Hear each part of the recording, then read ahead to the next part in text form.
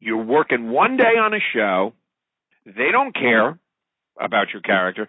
They want you to be able to do this and hit your marks and be coordinated, and they're only going to tell you one time. That is Ron Morosco, accomplished TV, film, and theater actor, author of the highly acclaimed book on acting technique, Notes to an Actor, and now professor of theater at Loyola Marymount University in Los Angeles. And I'm Lee Foster. You're listening to Action, a podcast dedicated to the pursuit of acting excellence. On this episode, part one of the effective techniques to book film and TV work if you've trained as a theater actor. So, anyway, wanted to talk about the difference between stage and screen acting. Yes.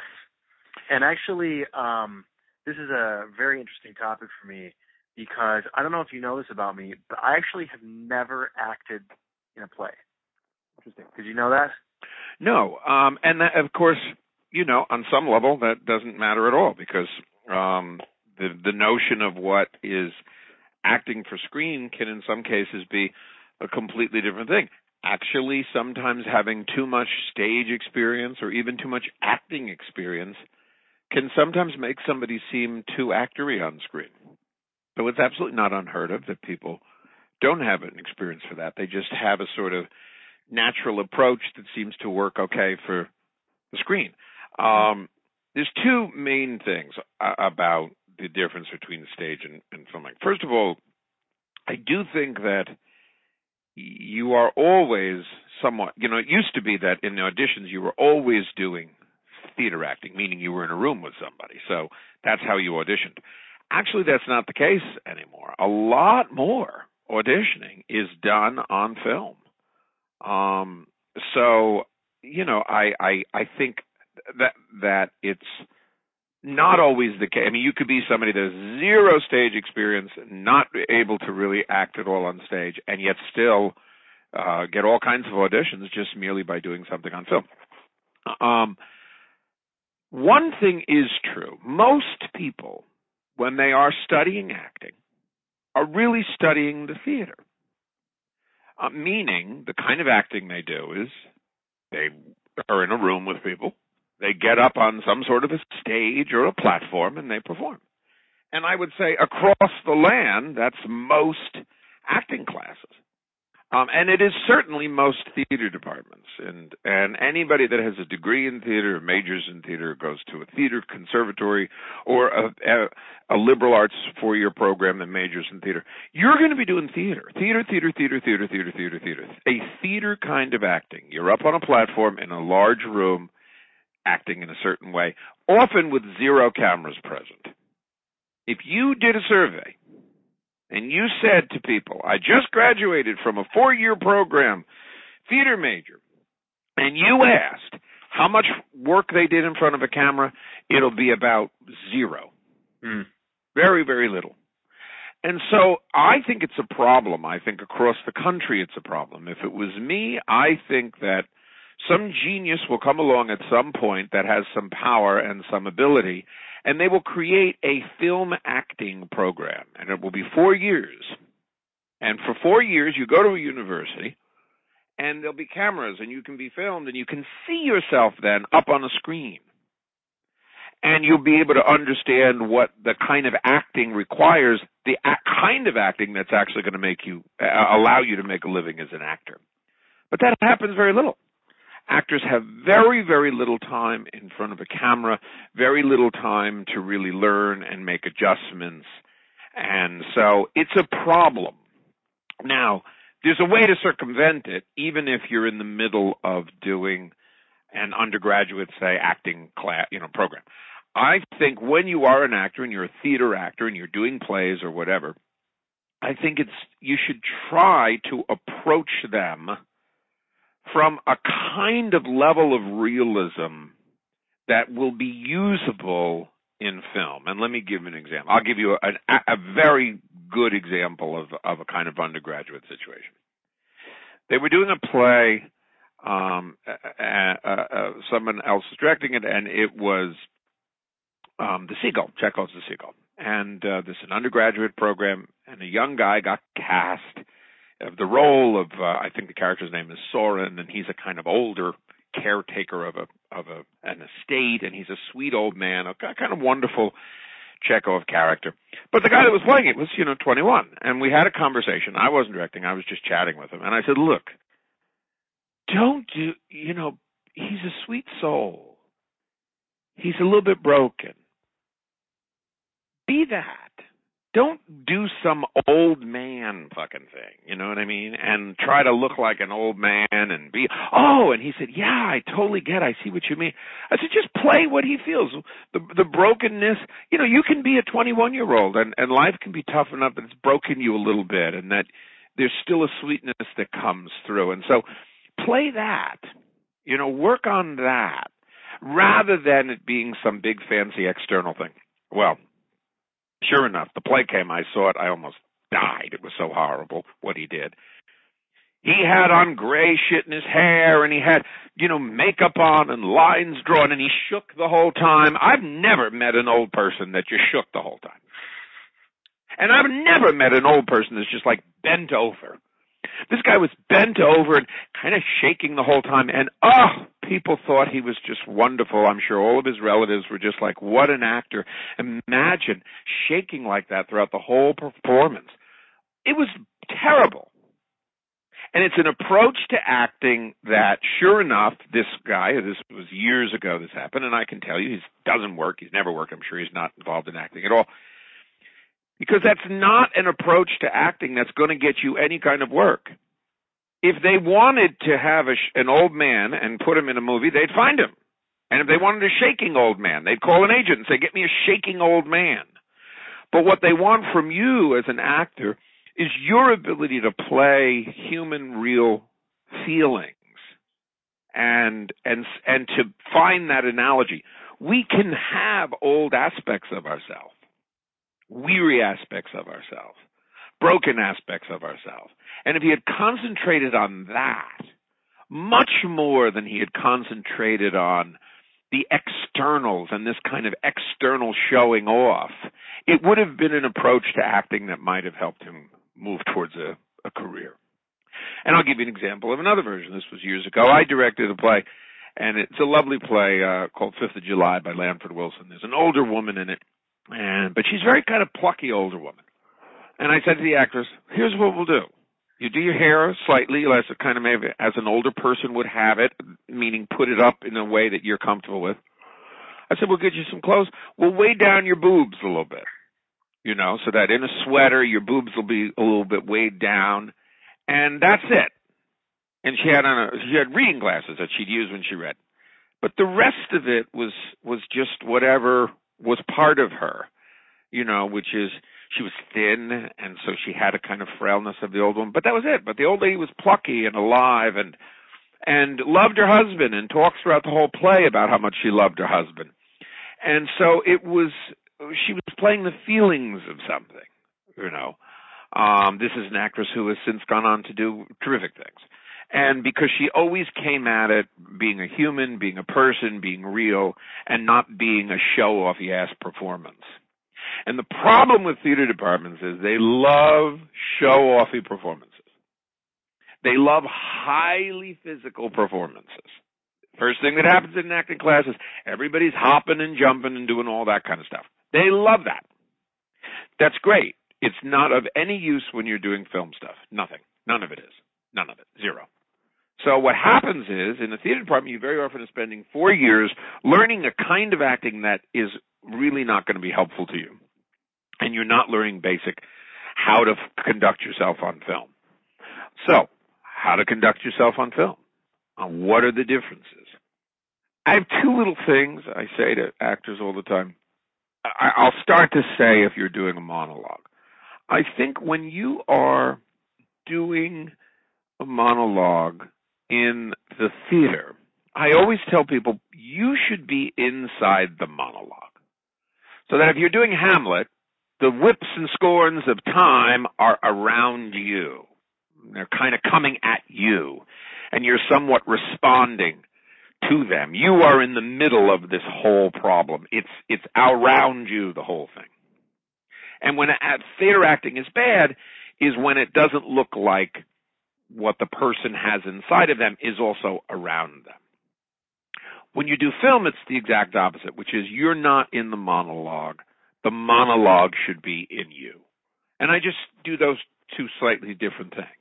And it makes a difference. So like I said, if we're working on Hamlet right now and I say, okay, Lee, get up, and we're on stage, and I say, when you start to feel all of these things coming around you, literally almost react slightly as if, you know, you're on a freeway and all of this stuff is zooming by you because it pulls you up out of a kind of narcissistic place and it gets you to where you are sharing basically your truth. It's truthful, should be absolutely truthful, but it's a shared truth.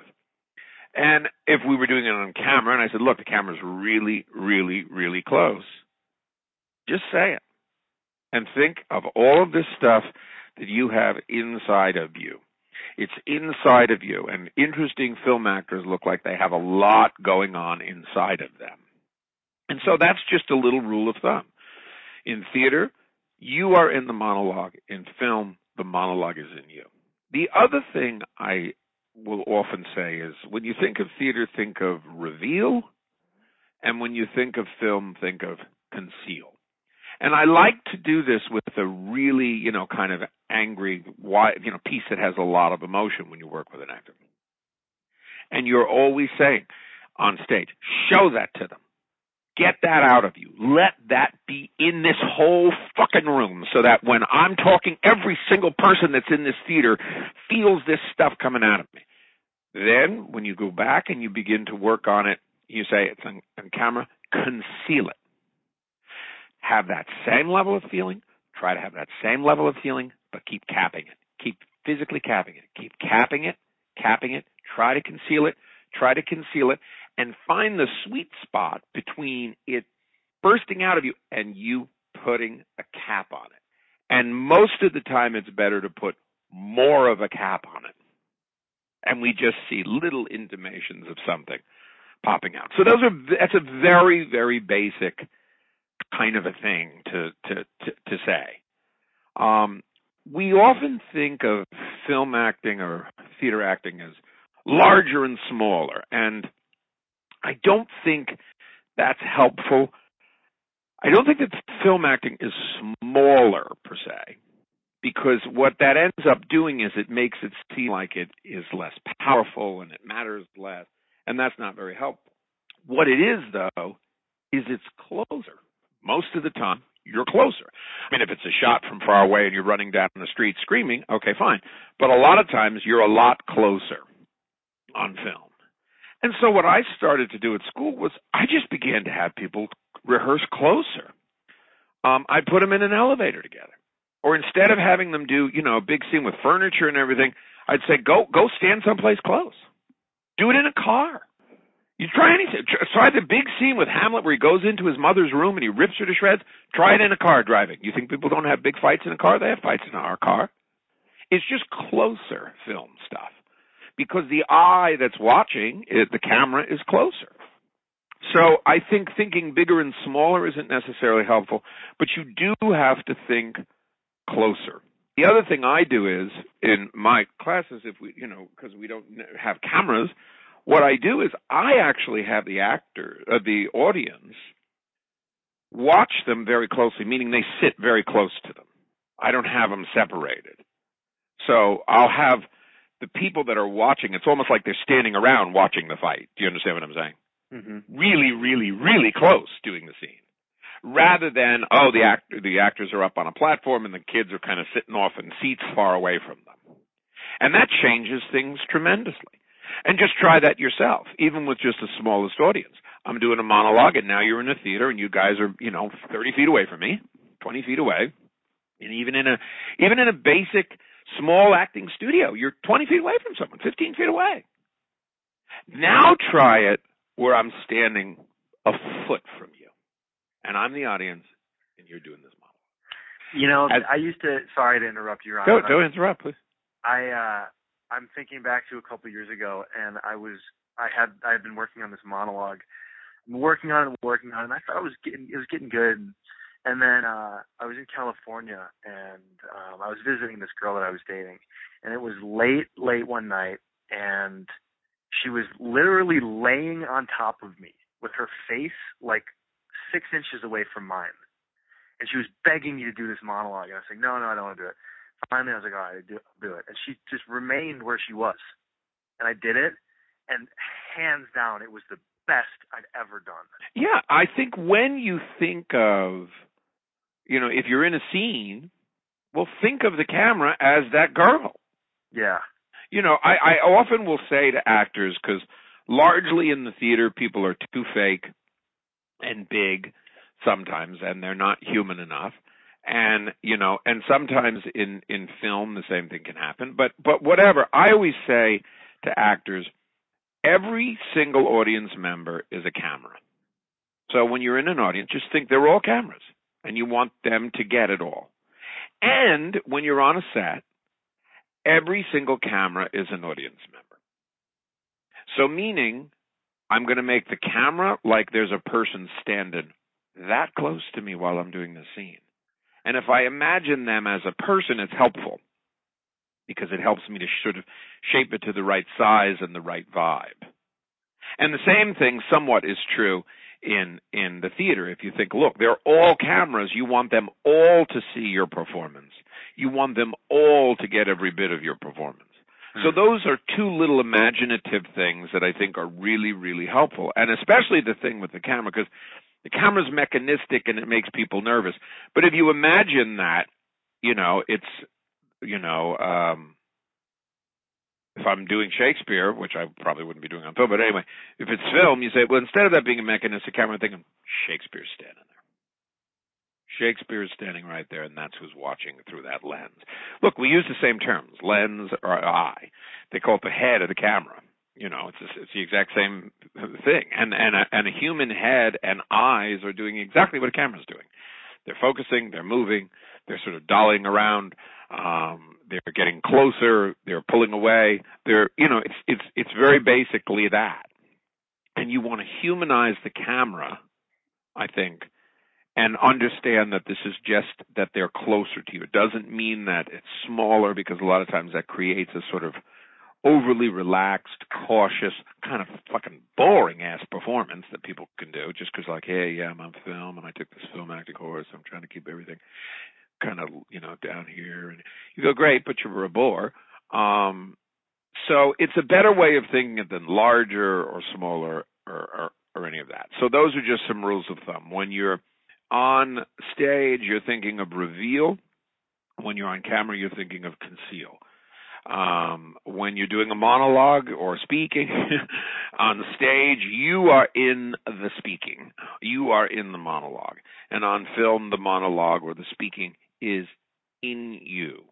And then just generally think, the reason I say sometimes to actors when they're on stage, think that every audience member is a camera, it means that you're going to try to aim your performance to everyone. Imagine if 100 people, they're all cameras, and you don't know which one is going to be sent to Steven Spielberg for your audition tape.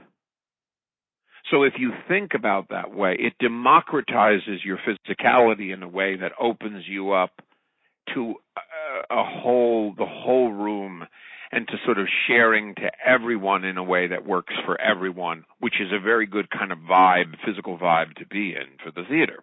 Mm-hmm. So, every audience member is a camera, and every camera is a person. Or every person is a camera, and every camera is a person on film. You have to be trained to be an actor, but you don't have to be trained to be a human being. And we have a natural way that our body adjusts to conversing. And let me give you an example. Say that you and I are having a conversation like we have about acting or whatever, and we're doing it while we are painting a house together. So I'm on one end of, the exterior, and you're on the other end, so we're 30 feet away. And there we are in our overalls painting, friends, chatting, talking. My body and my voice naturally knows how to get to you and talk to you and still keep it intimate. I wouldn't be saying, well, Lee, the thing about obviously I have to talk louder because you're like at the other end, but I'm still, relaxed and I'm still me, and you're kind of far away, but we're still just kind of having a chat, and my body knows how to get it out to you. In the same way, if we were sitting in a tiny car, my body would know, oh, okay, now Lee's right here, so I'm kind of talking to him like this. You'd be saying the exact same thing, but my body knows I'm just, you're sitting next to me and you're right in the car and we're kind of talking like this. So it's different. And now we're painting, and I had to kind of expand it out a little bit because we're painting, and now you're in the car and we're having a conversation, and now I'm painting and we're having the conversation. And eventually you fool around with how do you get that to where it's right. And usually your body knows. If I'm in the car, I'm not going to talk to you like we're out on a lawn. I mean, if we're out on the lawn, I'm not going to talk to you like we're in a car. And yet I don't have to make any conscious adjustment. My humanness tells me, oh, that's how I am supposed to kind of talk. That's the right volume, and that's the right mechanism and tone for connecting with this human being that I know in the situation. And I think you want some of that natural instinct to come into play. And when you think, I'm doing this, and there's a person that's standing right there, which happens to be the camera, it'll make you do things in a way that I think somehow are naturally more right for the scale. Does that make sense? Mm-hmm. Yep. And so those are just, I think, a couple of rules of thumb. One thing people do not understand about film acting, and this is, again, another way where very often your theater training, and especially undergraduate theater training, can betray you. A lot of times we privilege the actor's ability to explore a role, and we love to do that. We love to let actors find their own blocking, and there's a taboo about ever giving them a line reading or telling them something about the way to do it, or say, put the glass down on this exact line. We think, that's just terrible. You're not letting them be free, and you're a dictatorial director, and, you're thwarting their creativity as an actor. And they go through 4 years of that bullshit. Then they get on a film set, and the level of coordination is so fast and so much, and it is especially when you're starting out. And let me give you an example. You were a paramedic. You had all the shit to carry. You had to put stuff down. You had to do this. You had to take out tape. You had to shut a thing. You had to put down a walkie-talkie. You're going through all of this stuff. You're working one day on a show. They don't care about your character. They want you to be able to do this and hit your marks and be coordinated, and they're only going to tell you one time in a rehearsal. Just to reiterate how complicated that was. Right. So I had to do a move that wasn't even left in the final cut. I needed to take a bottle of medicine that you get push the syringe into. I had to take it out with my left hand out of a bag that was like over my shoulder. Obviously, there was like a bunch of Kleenex and stuff to try to hold this bottle up. Right. So I unzip it with my left hand, reach in, pick it up, making sure not to cover or make sure to cover the label. So I had to have it so I covered the label with my fingers, but I had to have this top sticking out, and then with my other hand, I had to put it in, but I had to make sure that it was at this perfect line so that they could just see my eyes over the bottle. Exactly. And don't forget, this has happened doubly so with all of the very close kind of camera work that they do. It used to be, there were a couple of cameras, they kind of filmed you, they got it, they didn't. Now there's all kinds of artful camera work, and so the level of coordination. But again, if you've gone through 4 years as an undergraduate doing all of this free acting, then all of a sudden you are put in a situation where things are so tight. Yeah. That's why I force actors to do certain things at certain times just to learn the discipline of it. So a lot of times I'll say, I want the cup down on this line, and you got to get used to being able to do it. You have to practice and practice and practice and work on easy coordination. And it isn't always just what the character's doing, because a lot of times it's not just like, oh, this is what your character should be thinking. They don't care about the character. They're saying, you have to move here or you're going to knock a camera over. Or you cannot stand there because you're going to block the star. So I think if you have worked a lot, even if you just give yourself things in rehearsals where you say, I'm going to work this out and do these tasks in a very specific way, and I'm going to try to do them exactly the same way over and over again and still always make it look fresh and real, but still forcing myself to do these physically coordinated things. So I actually liked it when a director would say something like, turn on this moment, because I go, that's a moment where if I got to discipline myself to do that. And if I can do that and still stay free, I had a sense that was going to be a huge help in film stuff and how heavily coordinated film stuff is. And so I think that's another thing. Part of the reason why people are so uncomfortable on the set and so stiff and hate the way they look on camera is because it is a very mechanistic situation. What we see on screen looks beautiful. That's not what they're seeing. Right. They're seeing lots of wires, lots of measurements, lots of very mechanistic things. And so you have to know that that's going to be there for you, and you have to be able to get used to a relaxation within a tremendous sense of mechanism. So I think all of these little things you do to be coordinated, or even just saying, I think this is the line, I'm going to put it down, this line, I'm going to pick it up. It's right here. I'm going to wait for the laugh, and then I'm going to open the beer. I'm not going to open the beer on the laugh. I'm going to wait for the laugh dies down, boom, open the beer.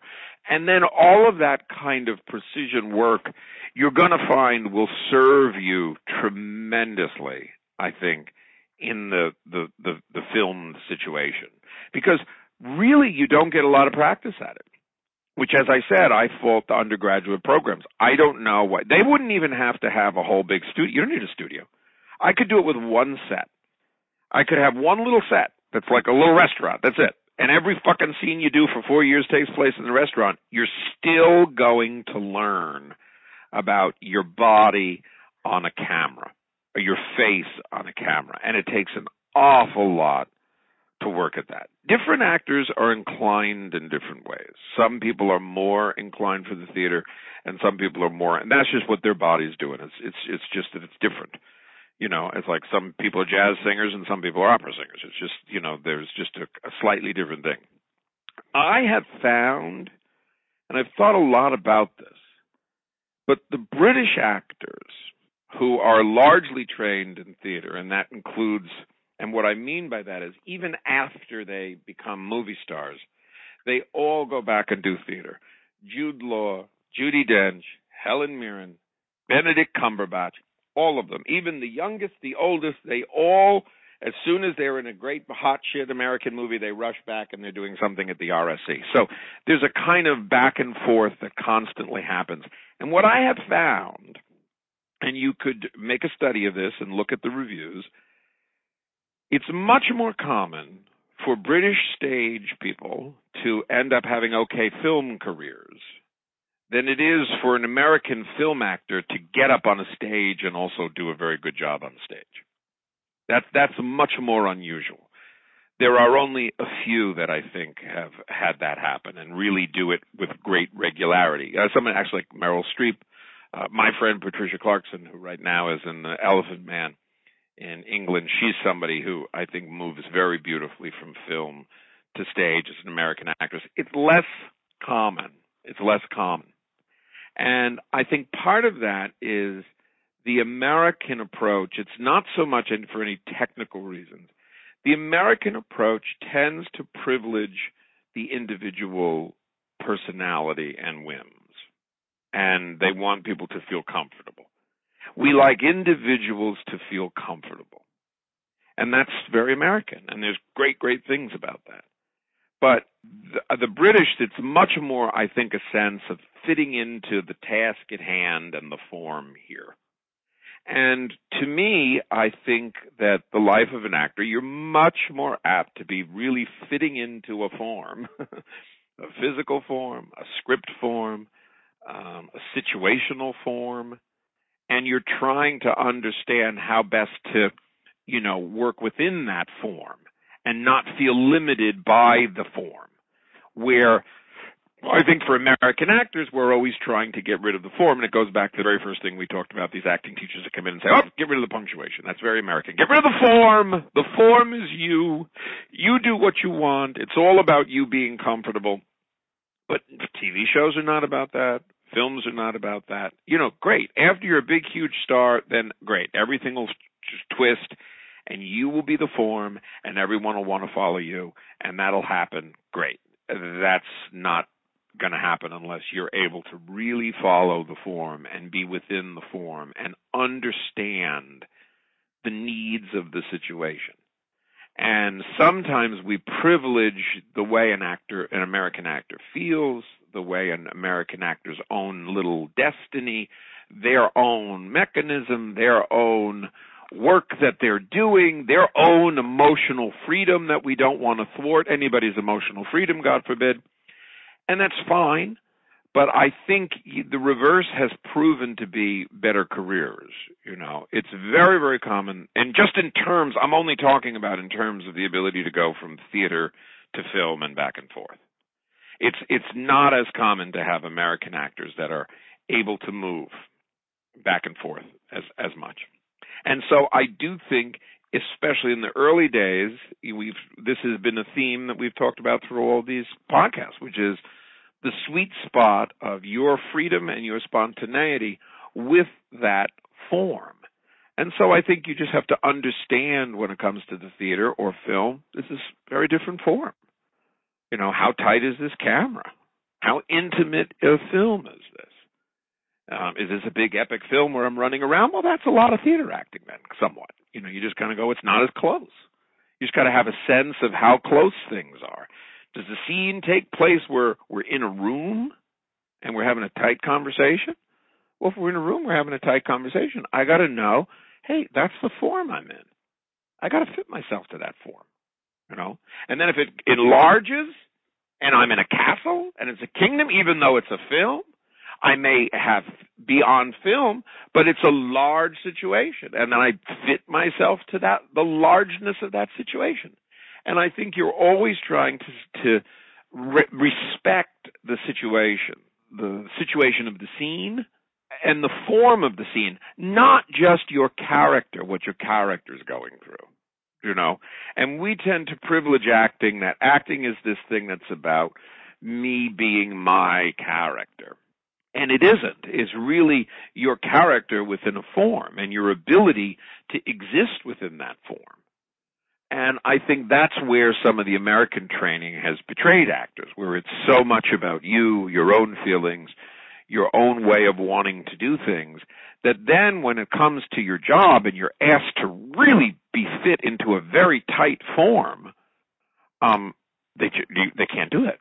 And they've been betrayed by their training because their training never told them to do that. It would be like this. I'm a football coach, right? But we practice on a field that has no lines drawn. Mm-hmm. And we've been working on football, but I never told you that there's a thing called out of bounds. Well, you should have mentioned that, because that's like a really big problem now. Because I've been running around this lineless field, having a good old time, thinking I'm a football player, and now I come to find out that in real football, there's very strict lines on the field that I got to follow. And that's how it feels to me, some of the training. You have to let people know about those limits. You have to let people know about those forms. You have to let people know about the dictates of different situations. And a certain kind of theater, is a certain kind of thing. A big, huge house, if you're on a Broadway house and there's 1,000 people, well, that's a lot different than if you are in a kind of small storefront that has 30 people. Obviously, that's going to be somewhat more like what film acting would be. But I don't think you should necessarily just think of film and theater. I think you should think of how close someone is. and how far someone is. If you have an acting question that you'd like Ron Marasco to answer on an upcoming episode, please call Action Podcast number 206-424-9368 and leave your question on the voicemail. This is Lee Foster. Thank you for listening.